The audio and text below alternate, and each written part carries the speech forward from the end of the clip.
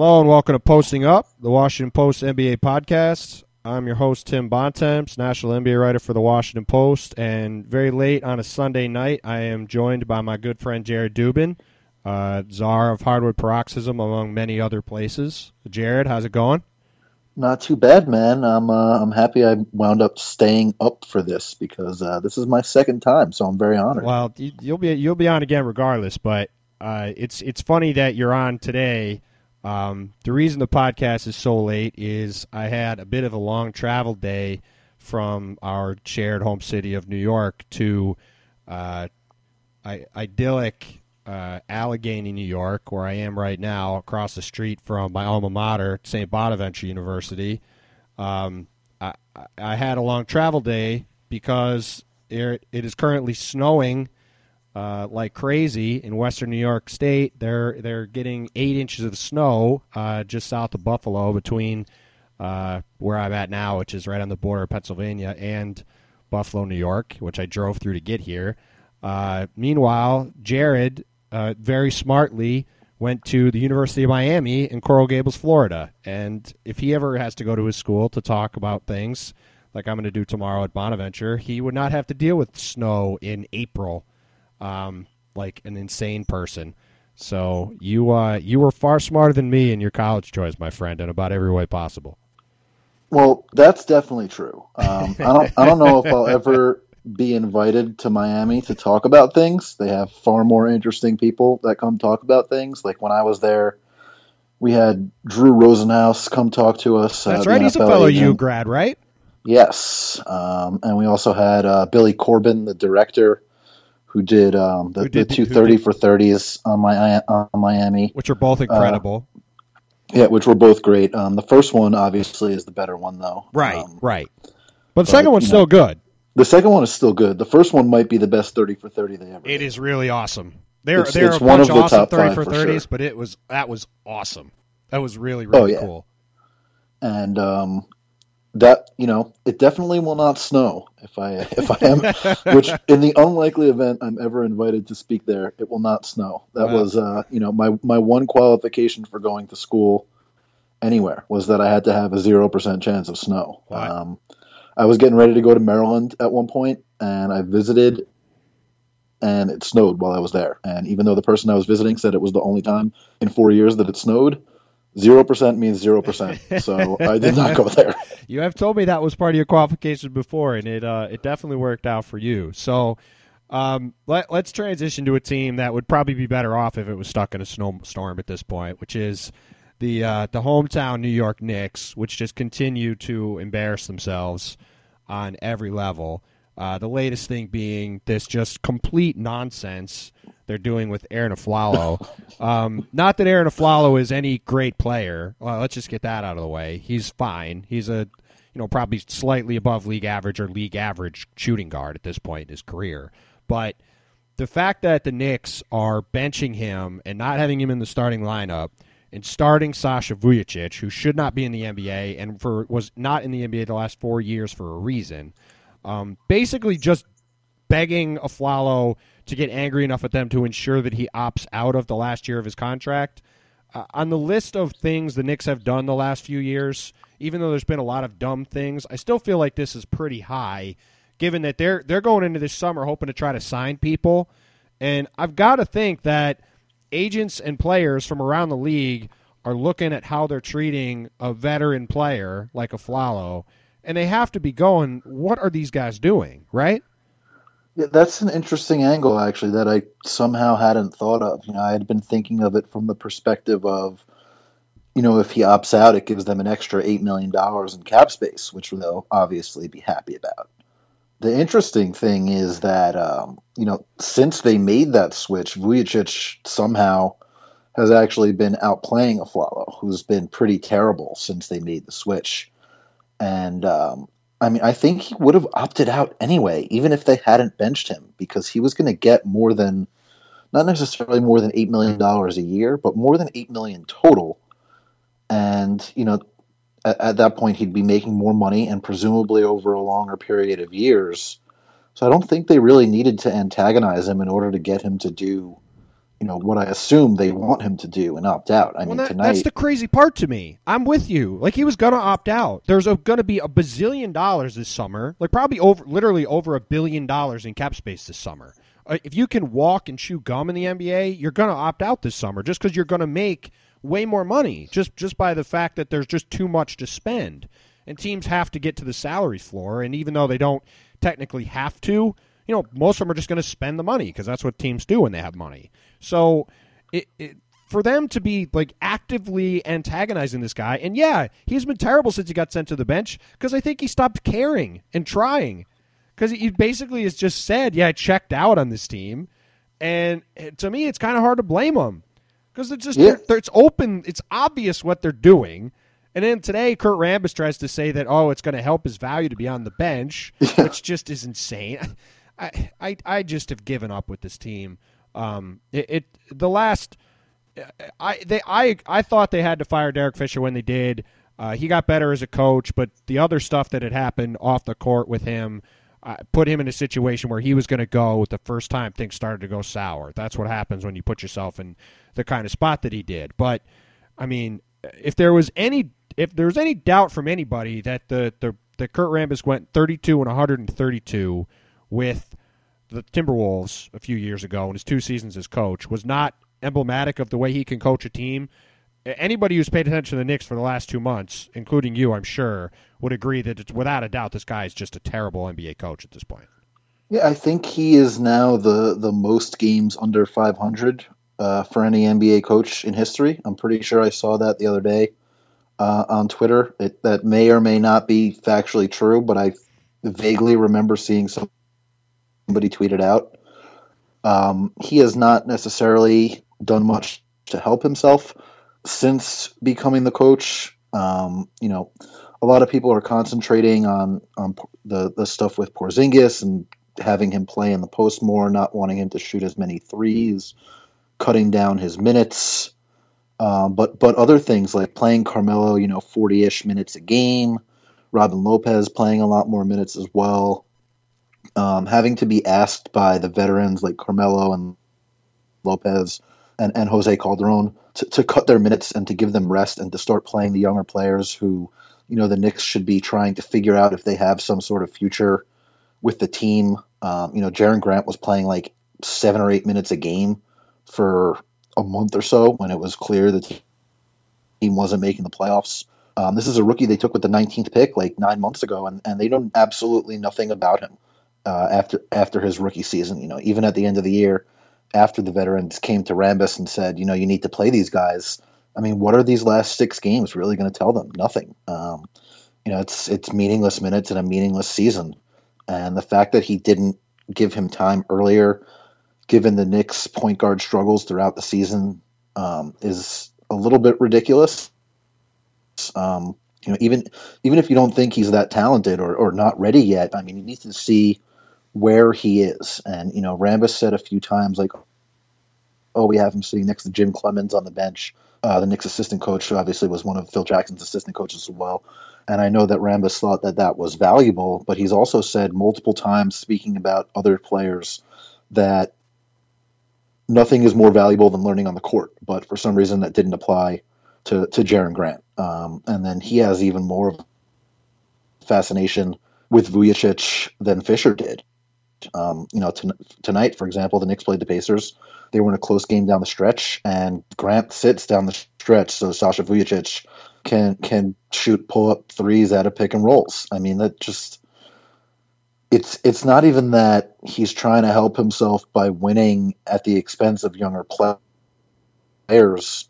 There's the last 6 games of this season aren't about Kurt Rambis. They're about figuring out what the Knicks have and what kind of things can work. And he seems to have been using this final stretch of the season to audition to be the head coach rather than to help the future of the franchise. And amazingly, he's done worse at helping himself than he has at helping the future of the franchise. Yeah, he's been a total disaster. But I don't want to get too far down the Kurt Rambis as a disaster track. I mean, I wrote a couple weeks ago that if the Knicks if Phil Jackson tries to keep Kurt Rambis, which I think he might, then James Dolan needs to fire him and get rid of him and Rambis and just bring in new people, because this is the first time this franchise actually has a coaching job that people should want for the first time maybe since Jeff Van Gundy left. Well, that's the 15 years thing, ago. though. Why would you want the Knicks job?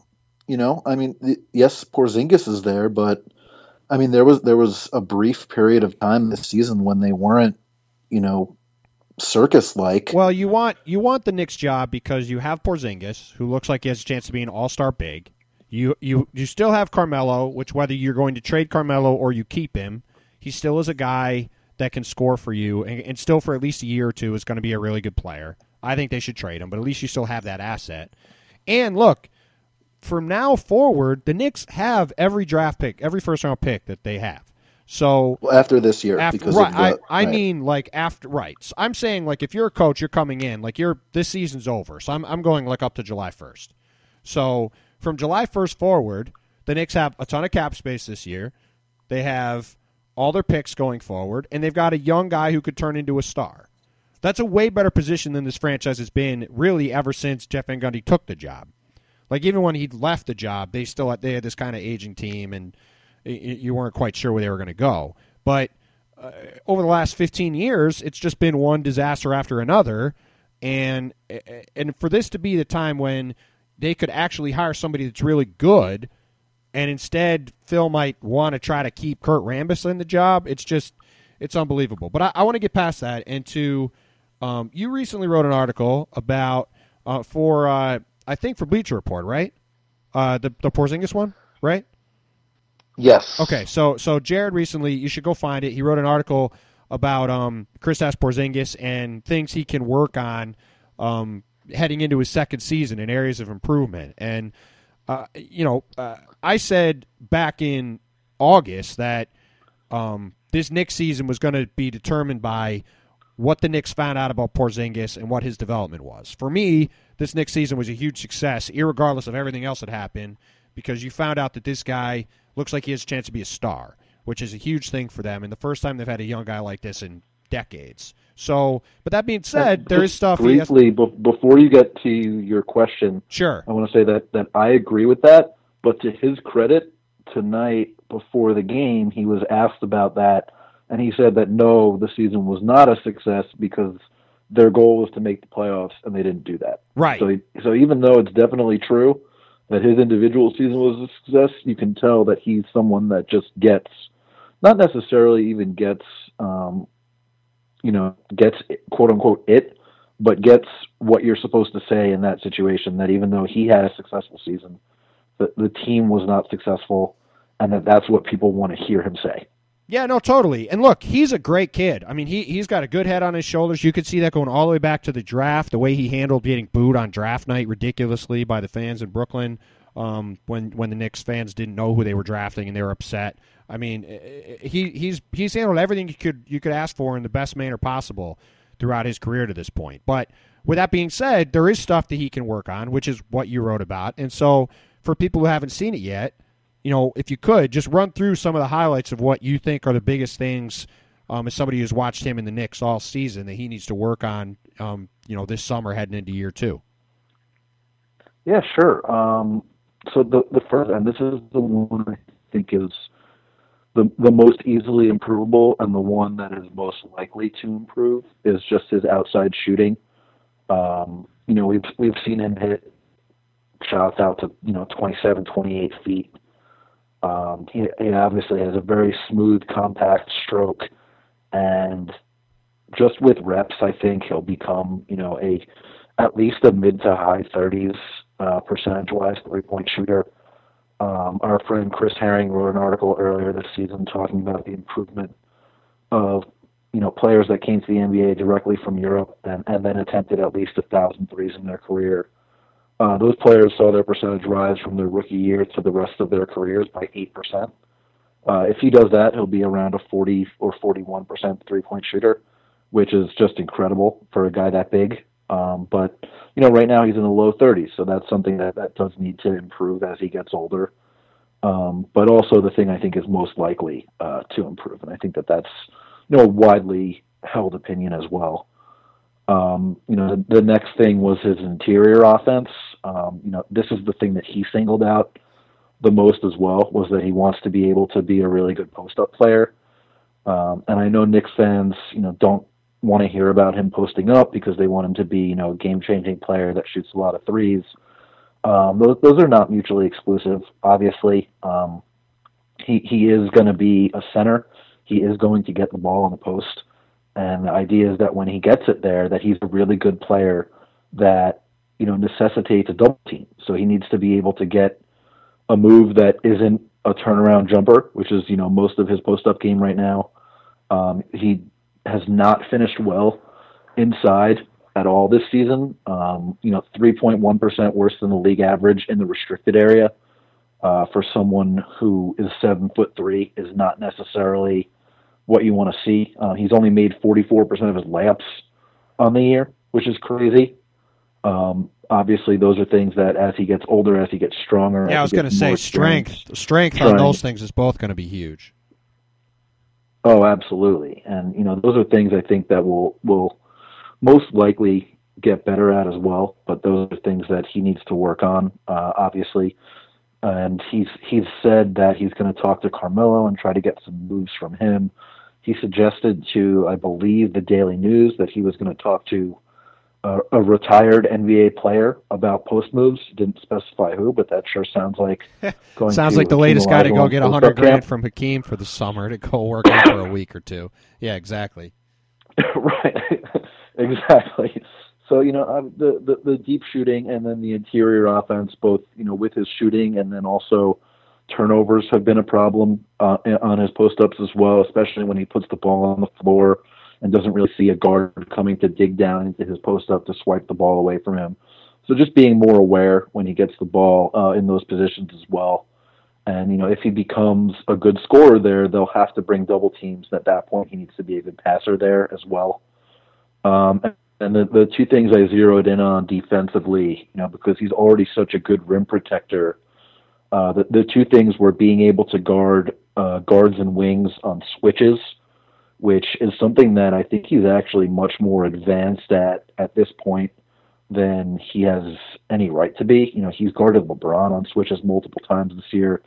He's better at switching out on guards and wings than he is at guarding perimeter-oriented big men. Guys like Draymond Green and Kevin Love gave him a lot of trouble. And so that was the last thing that I concentrated on, was being able to do that sort of dance that is most often done by guards and wings, where, you dart into the paint to help on, whether it's pick and roll or whatever it is, and then recover back out to your man on the perimeter to challenge a jumper and to contain a drive.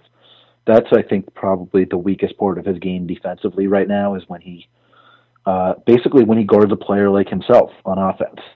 Is something that he needs to get used to, because he didn't have to do it all that much when he was in Europe. And now the different kinds of offenses that teams have with a lot more stretch fours is something that he'll have to guard those kind of players, especially if Robin Lopez sticks around.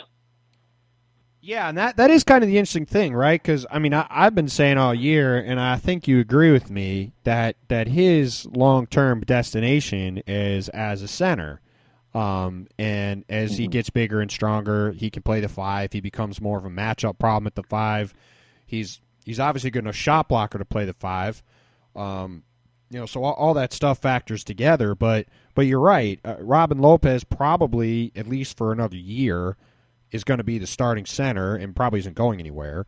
So assuming that, that's barring the Knicks making, wholesale changes at the top of the organization, then who knows what would happen. But assuming right. Phil is back, you think he's back playing power forward again. And I thought you made a good observation when you saw it. I think you tweeted that before you even wrote it. And I agreed with you at the time, because you're right. When he gets matched up on a smaller guy, it's almost like he knows that if that guy gets a step on him, he could still block the guy's shot. It's like he almost knows that he's got almost an extra step, even if the guy starts to get by him.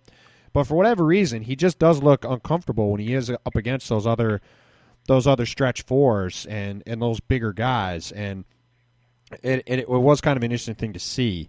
But I want to transition a bit, though. I talked about it a little bit earlier. obviously to me, the first question with this team is clearly who the coach is going to be, and that's a whole, that comes down to what Phil Jackson is going to do. I don't want to get bogged down in a Phil Jackson discussion because that's been talked about enough. But the second question is, what happens to Carmelo Anthony, and what is this guy's future? He's got 3 years left on this contract that starting this summer really isn't going to look very bad, no matter how he plays, given how much money is going to be flying around. He's coming off a great year. He's had, probably his best year in terms of being a playmaker of his career. He's averaging over 4 assists for the first time. Seems to have kind of expanded his game a bit. But at the same time, he's missed the playoffs 3 years in a row. He's 32. The Knicks are not going to be a contender next season unless Kevin Durant signs with the Knicks, and the chances of that happening are minuscule, I would say. So what do you think happens with Carmelo this summer, and what do you think the chances are that the Knicks and him come to an agreement that it's the right time for him to leave? It's really tough. I think that he's still going to be in New York next season, at least for the start of the year. I think that if they get off to another bad start, then maybe around the deadline he might say, like, hey, maybe it might be time to look at trading me. But, he's said too many times publicly, not publicly, through back channels, whatever, too many times that he wants to play in New York, he wants to win in New York. I know that he loves KP, and KP very much wants Carmelo to stay as well. Excuse me, sorry about that. So rude of you. And I think that he, I really do think that he wants, if at all possible, to make it work with the Knicks. And I don't think that they will. I mean, Phil has even said multiple times, he doesn't really want to trade Carmelo. He's called him one of the two really untouchable guys. Granted, he couched it in the fact that Carmelo. Well, I was there for that. Has a no trade clause. I was there for that, and Phil. What Phil said was, Phil didn't make Carmelo untouchable at all. What Phil said was, well, Carmelo has a no trade clause. That was what he said. He didn't say. He didn't say he wouldn't trade Carmelo. He didn't say Carmelo should stay. He just said, well, Carmelo's got a no-trade clause. And that was it. He basically said, there's one guy on the team I'm not trading, and that's Kristaps Porzingis. And that's the reason, and the no-trade clause is the reason that I think that he'll still be in New York. Now let me throw you next season. Now let me throw you this hypothetical, okay? Let's say it's July 10th, okay? Or I guess if the moratorium ends, let's say it's July 10th. The moratorium, I think, is ending on the 7th, the midnight of the 6th, or whatever. So it's 3 or 4 days after the moratorium ends. Free agency's in full swing. Let's say the Knicks have signed nobody impressive for the second straight summer. I mean, look, last summer the best guy they signed was Robin Lopez. Average starting center, maybe slightly above average starting center. Not a By tremendous the way, player. Good signing.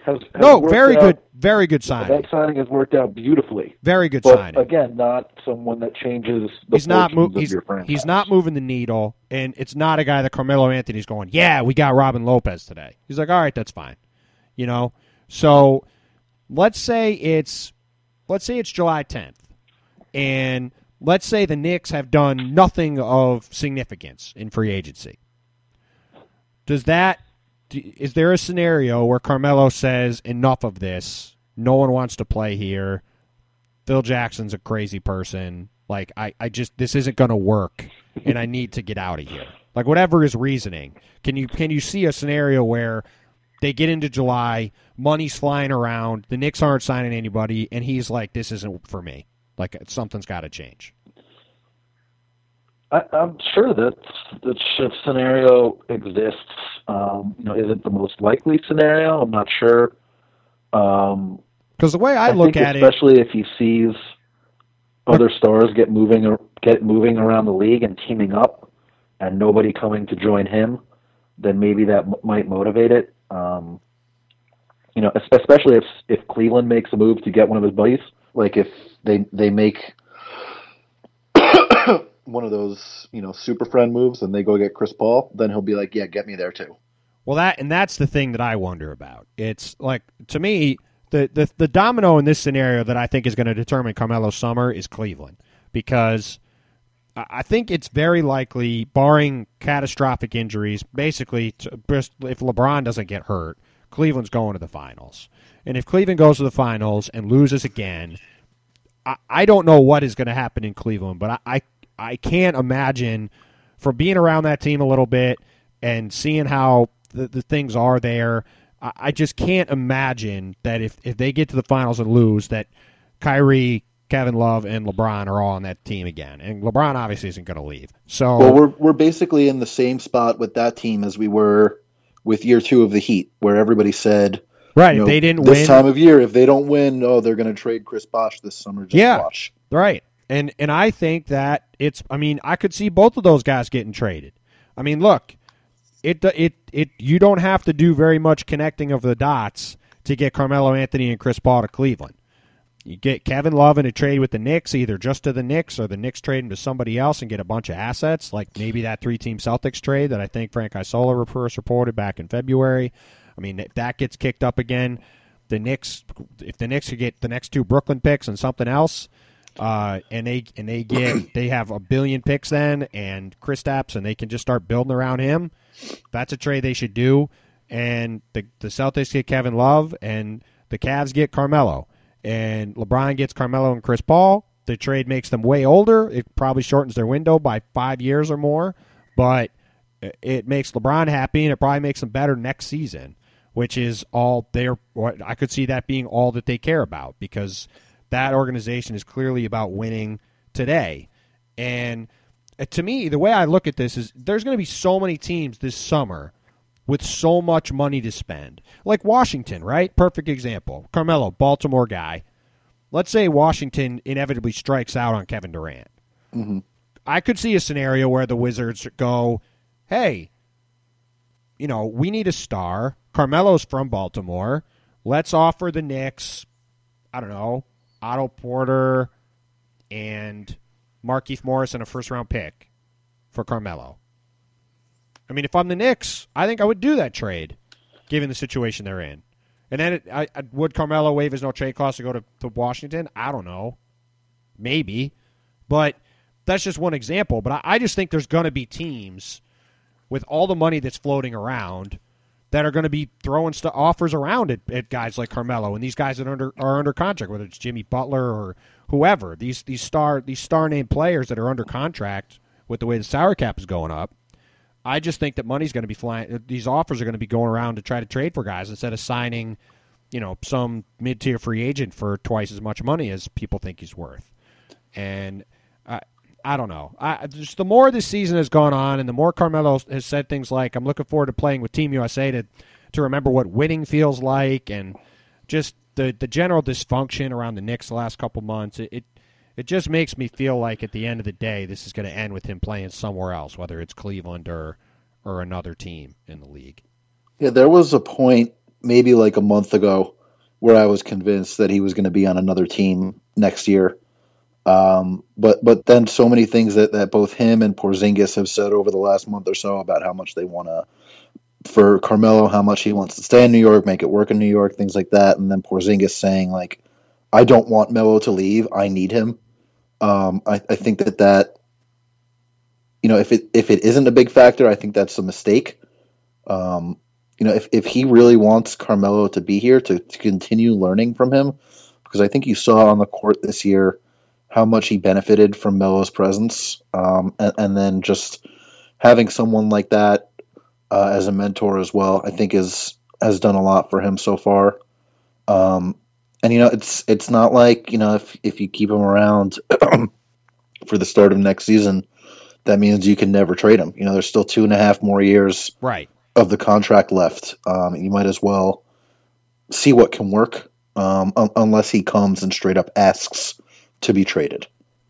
Right. Yeah, I mean, it could go. I think it could go any way. The only pushback I would give on what you just said I agree 1,000,000% that having Carmelo on the team this year was the best thing that could ever happen to Porzingis. Like, perfect example, when the Knicks fired Derek Fisher, no Knicks talked to the media the day he got fired. The next day, it was an off day. The next day, they have a game. There's 1 million media people there. The only person that talks for the game is Carmelo. And Carmelo is great with the media. He's probably, I think, maybe the best of the superstar players in the league in terms of his day-to-day interaction with the media, given the demands on him and the amount of people around him all the time. He I think handles it like a pro. He's terrific. Like, he takes forever to come out of the shower and the treatment, and he wears ridiculous hats. Right.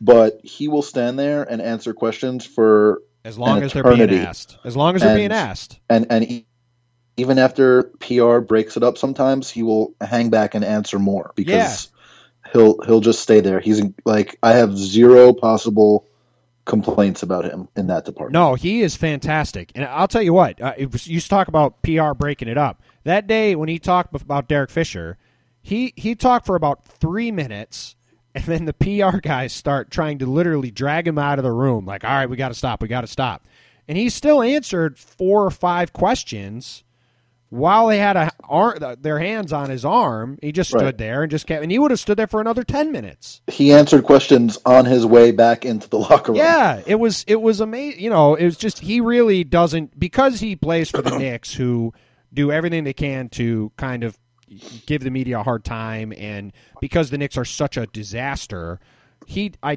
don't think gets nearly enough credit for the way he handles himself. But what I was going to say with regard to that, Porzingis didn't have to say anything. And if Carmelo had not been on the team, or if Carmelo had been traded, he would have been the one that would have had to stand there as a rookie and answer all these questions. And having a guy like Carmelo for teams to be doubling in games, for teams to be game planning around, for him to see how to be a pro every day. Because, look, you could say a lot of things about Carmelo and his game and different things you can criticize him for. But the guy's a pro, and you aren't as good as he's been for as long as he's been if you don't know how to show up every day and prepare.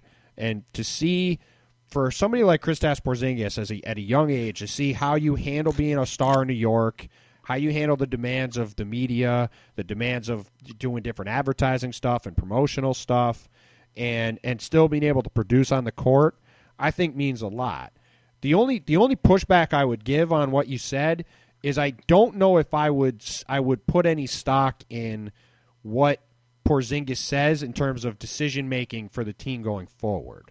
Because while I don't think it would hurt, obviously, if Carmelo and him were on the team again next year, I don't think that if the Knicks get a good offer for Carmelo, they shouldn't trade him because Porzingis wants him to be on the team with him, if that makes sense. No, yeah. I would agree with that as well. And that's the only pushback on what you said, because it's think, not necessarily something like you have to approach the summer as we have to trade Carmelo. Right. I would, It certainly shouldn't be we need to let Kristaps take over the team, so we have to dump Carmelo. I just think from an asset standpoint, Carmelo's never going to have more value than he does now. He's never going to have a better chance to still be an impact player on a winning team than he does now. And the Knicks just aren't going to be that good next year.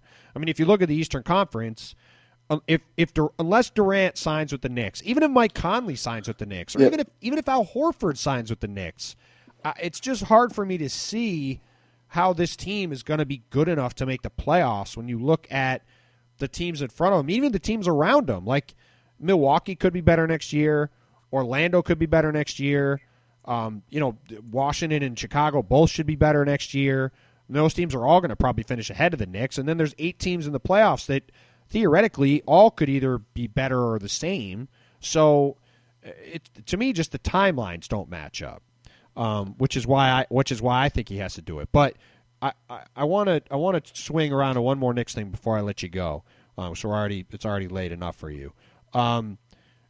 We were talking the other day about some stuff too, because I was doing my postmortem on the Knicks, and I asked you for a fifth thing to focus on because I was struggling to come up with one, and you immediately said defense, backcourt defense, just general defense, which I laughed about, and you were obviously right because the defense has been just terrible, particularly in the backcourt. But I mean, we've talked a lot about free agency, and we've kind of talked around it. The Knicks don't have any picks in this year's draft. They'll probably end up buying a second-round pick or two, but you can't really count on those guys to do much. And maybe Willie Hernan-Gomez, who they drafted last year, comes over as a backup center, but they're not really going to address any needs in the draft. So they go into free agency. Aaron Aflalo, like we mentioned, is almost definitely going to opt out. Derek Williams may or may not opt out. I'm sure they're going to stretch Jose Calderon's contract. So let's say that even if Williams doesn't opt out, they're going to have around $30 million in cap room probably, assuming Aflalo opts out. So if you became Phil Jackson, what would you do with that money in terms of what do you think the target areas for the Knicks need to be this summer to try to get this roster as improved as much as possible? I would spend it all on backcourt players. Like point guard, shooting guard, swingman, 2-3 types. And I wouldn't necessarily only use it for free agents. When you have that much cap space, you can extort teams that are looking to dump contracts for draft picks. You can make lopsided trades. You can do all kinds of different things if you have that much cap space. They shouldn't, just like in their coaching search, they shouldn't limit themselves to one particular thing. They should not limit themselves to one particular thing in free agency either. There's a lot of different possibilities they can chase after. I would target guys in certain age groups, in their low to mid 20s, so that by the time Porzingis is really ready to become the guy who's going to lead the team, that there's still guys who are, at or near their prime. Signing guys who are 30 plus years old to long-term contracts doesn't really make sense. If you want to get stopgaps, for a year or two, then it's fine to sign older players, but I would really try to concentrate on getting young, athletic backcourt and wing players that can shoot and or defend. Just defend. Like if they sign anybody that isn't good on defense, it's a mistake because it's been their biggest problem this year. It was their biggest problem last year. It's been their biggest problem for the last 15 years. They've had, I think, a top 10 defense twice since Jeff Van Gundy left. That's a long time ago. And the one time was kind of a fluke. I mean, that 54-win season was just that was not a that wasn't a top 10 defense. No, I thought it was. The most recent one was actually the lockout season, which was the Jeremy Lin season. That's right. Yes, that's right. I was thinking that was even more of a fluke because they were playing for most of the year Carmelo, Amari, and Tyson. Well, that whole season was on the front line. I mean, that whole season. I mean, basically anything that happened that season, you should just throw out because it was just it was madness. It was total madness. I mean, nothing that happened that season made any sense. No. The problem, and I agree with you, that's what the Knicks need to do. The problem for the Knicks is that that's what literally every team in the NBA is going to be trying to do. Yes. It's funny. For years people were saying, "Oh, we need to get rid of centers on the All-NBA ballot and on the All-Star ballot, and centers don't matter." The funny thing about the NBA now is that there's more centers than teams know what to do with, and there's not enough wing players. Like because of the way the NBA has shifted, there's become such a need for these versatile guys. They are 6'4", 5 to 6'8", that can play that 2, 3, 4 spot interchangeably. And it's just kind of amazing to see how many of these teams can't find competent wing players. Like Oklahoma City is a great example. I was about to say, look at the Thunder. Right. How many years have Oklahoma City been trying to find a competent two-way wing? I mean, it's been ever since they traded James Harden, at least, and they haven't come close to finding one. Think about the fact that Dion Waiters is the best one they've had. Yeah. I mean, that sums it up, right? I mean, that sums it up. And the fact that, I mean, look, Dion Waiters is probably going to get some money this summer. Like, I don't know how much he's going to get, but somebody is probably going to pay him close to $10 million a year, which is crazy.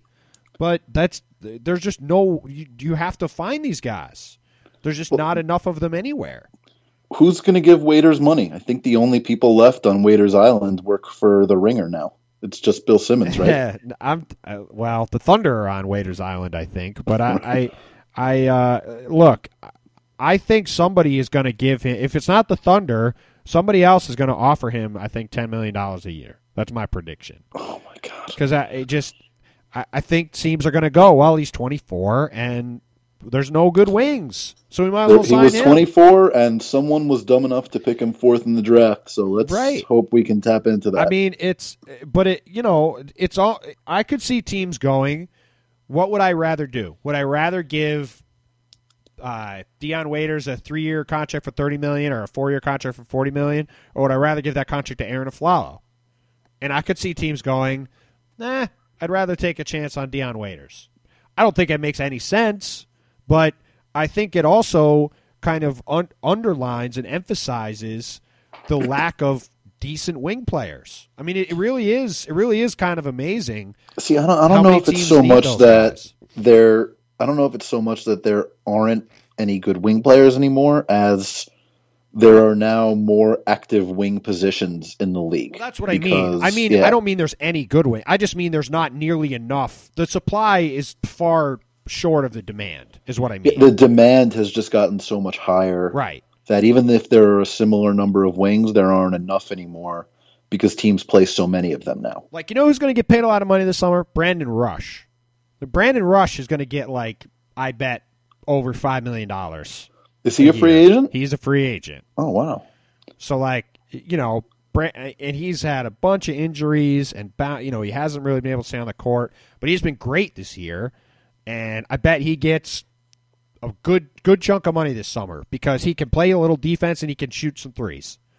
And if you can do a little bit of both, you're going to get paid. Like, what's Langston Galloway going to get as a contract? Langston Galloway is going to get a bump in his contract because he started off the year shooting 65% from three. Right. And then he came back down to earth. But still, I mean, he's a decent defender. Yeah, he's a nice player. He's a perfectly acceptable fourth guard. Right. And, I mean, he's probably going to get $8 million a year, I would think. He might get more than that. I mean, he's shooting 35%. He's a career 35% three-point shooter. And he's a decent defender. And he shot very well from three in college as well, I think. Yeah. I mean, he shot 35% last year. He's shooting 35% this year, and he's a decent defender. That guy's getting $6, $7, $8 million a year. He might get more because there's not enough guys like that. I mean, it was always, you always wanted, that was always the joke, right? That, if you're 7 feet tall, you got a, whatever, 1 in 10 chance of being a millionaire. But the fact of the matter is now in the NBA, you're almost more valuable if you're 6'7" and can shoot a little bit, because that's what everybody is looking for, and it's really wild how that has shifted. I mean, and you're right. That's exactly when you look at the Knicks. Like, to me, the Knicks should go offer Harrison Barnes a max, and they should offer Bradley Beal a max. Like, maybe those guys will stay with their teams, but I would offer them the max. Try to get one of those guys. Try to get another really good wing player. Because there's just such a dearth of them that you might as well swing for the fences and try to get the best one you can get. They probably should offer Jordan Clarkson a bunch of money. I have my issues with Jordan Clarkson, but there's only so much you can offer him. And the fact of the matter is he's like a 23 or 4-year-old guy who can score and is a decent wing player. And they should try to steal D'Angelo Russell because the Lakers should trade him. Yeah, that would be nice. No, the Lakers should not trade him. They should just build around him. The kid did a dumb thing, but that's something I want to talk about briefly too. Sure. Just to say that we'll end with this. What are your thoughts on that? You can think that D'Angelo Russell did a dumb thing, and also think that Nick Young shouldn't have cheated on his fiance. Like, there's this opinion on the internet that if you say that D'Angelo Russell did something wrong, then that means that you're pro Nick Young. No, I'm not pro Nick Young. Like, dude should not have cheated on his fiance, but D'Angelo Russell also should not have videotaped him talking about it. Can I say something? Yeah. This is the dumbest story of the last 5 years. Oh, it's the dumbest. It's the dumbest story. I wrote a column last week about the Lakers and barely mentioned this and just wrote about how the Lakers are a complete disaster. And this is just the latest example of why they are a total circus. And it is. I mean, look, if this story involves anyone else but D'Angelo Russell and anyone else but Nick Young and any other team in the league, basically, except for, say, the Knicks, this story is not even a story. But it's the perfect storm of tabloid nonsense. As someone who worked at a tabloid, at the tabloid for several years, I know about tabloid nonsense. And, I mean, look, this is nonsense. Anybody saying that the Lakers need to trade D'Angelo Russell or that people are going to think twice about the Lakers because D'Angelo Russell's a snitch, this is nonsense. Let's remember, Kobe Bryant, in a deposition with police, said, I should just pay the girls off like Shaq does. Let's just think about that statement for a second, okay? Did anybody remember that statement before this past week? No. If you had said to regular people, hey, do you think Kobe said this about Shaq a week ago? People would have said, no way. He would have never said that. And then they would be reminded. It sort of speaks to how that entire incident with Kobe has sort of been brushed under the rug over the years. That is a whole other fascinating story that would take way longer than we have to get into. But and I agree with you. But my general thought on this whole thing is that, especially the way our culture is now, no one is going to remember this in 6 months. No, somebody else will do something dumb, and it just doesn't matter. I mean, look, people don't remember everything Jahlil Okafor did 5 months ago. Yeah. Like, if you'd have to remind people that he was speeding or going 100 miles an hour on the Ben Franklin Bridge and got in a fight and all that other, like, nobody remembers that stuff. So for people to be acting like, oh, D'Angelo Russell has just such a long climb back to respectability, he's got to earn, just none of this matters. Nick Young is a bad player at this point. If the Lakers cut him tomorrow, that nothing will happen to them. I mean, what you said is 1,000% right. You know, this whole season has been such a disaster for them because, you know, like with the Knicks, right? What did they need to do this season? They needed to find out, what do we have in Jordan Clarkson? What do we have in Julius Randle? What do we have in D'Angelo Russell? That was the only thing that mattered. Instead, it turned into, we have to bow down to the worst player in the league, Kobe Bryant, and we have to play him at the expense of these guys. And at the expense of these guys, we have to not let them develop. We can't really give them playing time. Byron Scott is going to bench D'Angelo Russell for long stretches of time. You know, they're just such a mess. I mean, and look, despite all that, by the end of the year, Russell turned out just fine. He looks great.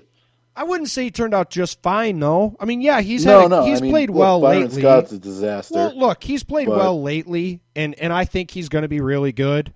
But you have to wonder how much better his season would have been if he'd been given the same kind of environment that, say, Karl Towns and Kristaps Porzingis have gotten.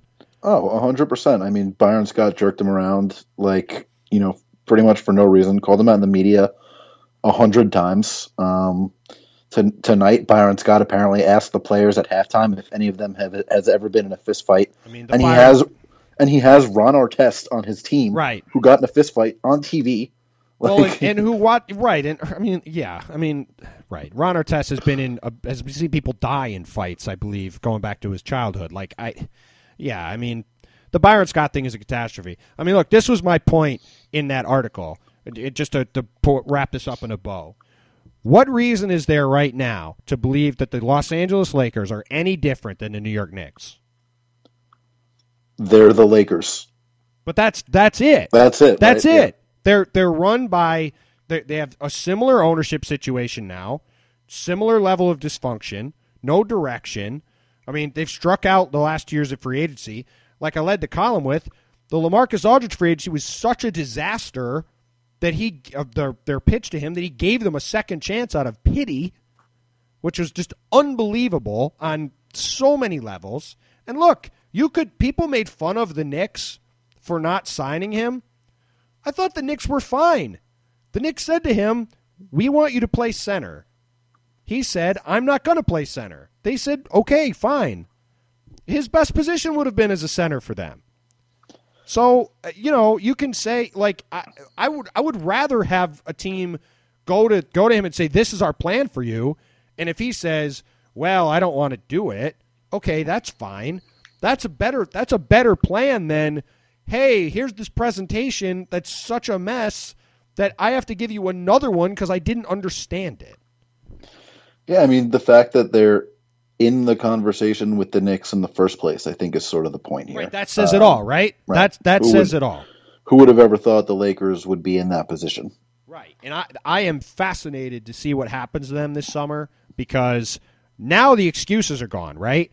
Like, if they don't sign anybody this summer, the excuse isn't, well, Kobe's here, no one wants to play with Kobe. I mean, or we didn't have enough money to sign anybody because we had Kobe on the team. I mean, that contract they gave him was insane, but it also gave him an excuse for 2 years. Now they have no excuses. So if they go into free agency and they strike out on Durant and Al Horford and all these guys, and they end up with the same kind of grab bag of guys like Lou Williams and Roy Hibbert and Brandon Bass that they got last summer, then the whole, well, they're the Lakers thing is going to have to kind of get thrown out the window. Well, I think at that point, they're not close to winning. And, guys want money and guys want to be in good cities, but they want to win too. Guys aren't just going to sign with the Lakers because they're the Lakers. Guys have done that before because the Lakers gave them the best chance to win. That's not true right now. Might not be true for a couple of years. And I think at that point will be the time when the fact that they're the Lakers really starts to matter again. Yeah, totally. I mean, look, you saw this summer, right? Marcus Aldridge went to the Spurs, and Greg Monroe went to the Bucks. Now, you can say Greg Monroe is not that great a player, whatever you want to say. The fact of the matter is a guy that was wanted by the Knicks and the Lakers chose to go to Milwaukee. There's a ton of money around the league now. Guys want to win games. You look at what's going on in Oklahoma City, you don't have to be in a huge market to get marketed anymore and make a lot of money in endorsements. You just have to be good and on a winning team. So that's what guys are looking for now. And that's what matters. So teams like the Lakers, who always just count on guys wanting to get traded to L.A., if the Lakers are a complete disaster, why are you going to want to get traded to L.A.? So, I don't know. That whole situation is a mess. Jared, I've kept you long enough. Thank you for doing this. Before you go, you have plenty of things that are worth plugging. So give people how they can find you on Twitter, and besides the Porzingis thing, which people should read, give them some stuff they should read and look for with the HP Network. Sure. I'm on Twitter at JADubin5. You can find all of the Hardwood Paroxysm Basketball Network stuff, hardwoodparoxysm.com. Or by following at HPB Network on Twitter. That's where all that stuff is. My stuff, at this point, I'm at a lot of different places. CBS, Vice Sports, Bleacher Report, occasionally Sports Illustrated as well. I have my podcast with Seth Partnow, who you've had as a guest as well, which you can find on iTunes through the Hardwood Paroxysm Network also. I got some stuff going up this week at a certain points as well the following week, and then I'm going to have something hopefully that I've been working on throughout the season go up hopefully before the playoffs if I actually am able to finish it. But there will be some stuff out there. I'll be around as I usually am. Is that the story we've talked about? Yes. Nice. That'll be fun. There's some great stuff for that one. I've been talking to Jared about that for months, so you should definitely check that out when it comes out. You can find me on Twitter at Tim Bontemps. You can go to my Facebook page at Tim Bontemps NBA. You can find my work at the Washington Post and on our website. The music for the podcast is by Glenn Yoder in the Western States. Thank you to them for that. Thank you to all of you for listening. If you could please give the podcast a 5-star rating and review on iTunes, that'd be great. We've been a little lax in the podcast lately. Going to be ramping up a lot over the next couple weeks, heading into the playoffs. Going to do a huge playoff preview next week, and then throughout the playoffs, we'll be doing a lot of podcasts as things get going and we finally get started with the postseason. But until then, I'll be back again soon. Jared, thanks again for the time, and we'll talk to you all later. No problem, man. Thanks for having me.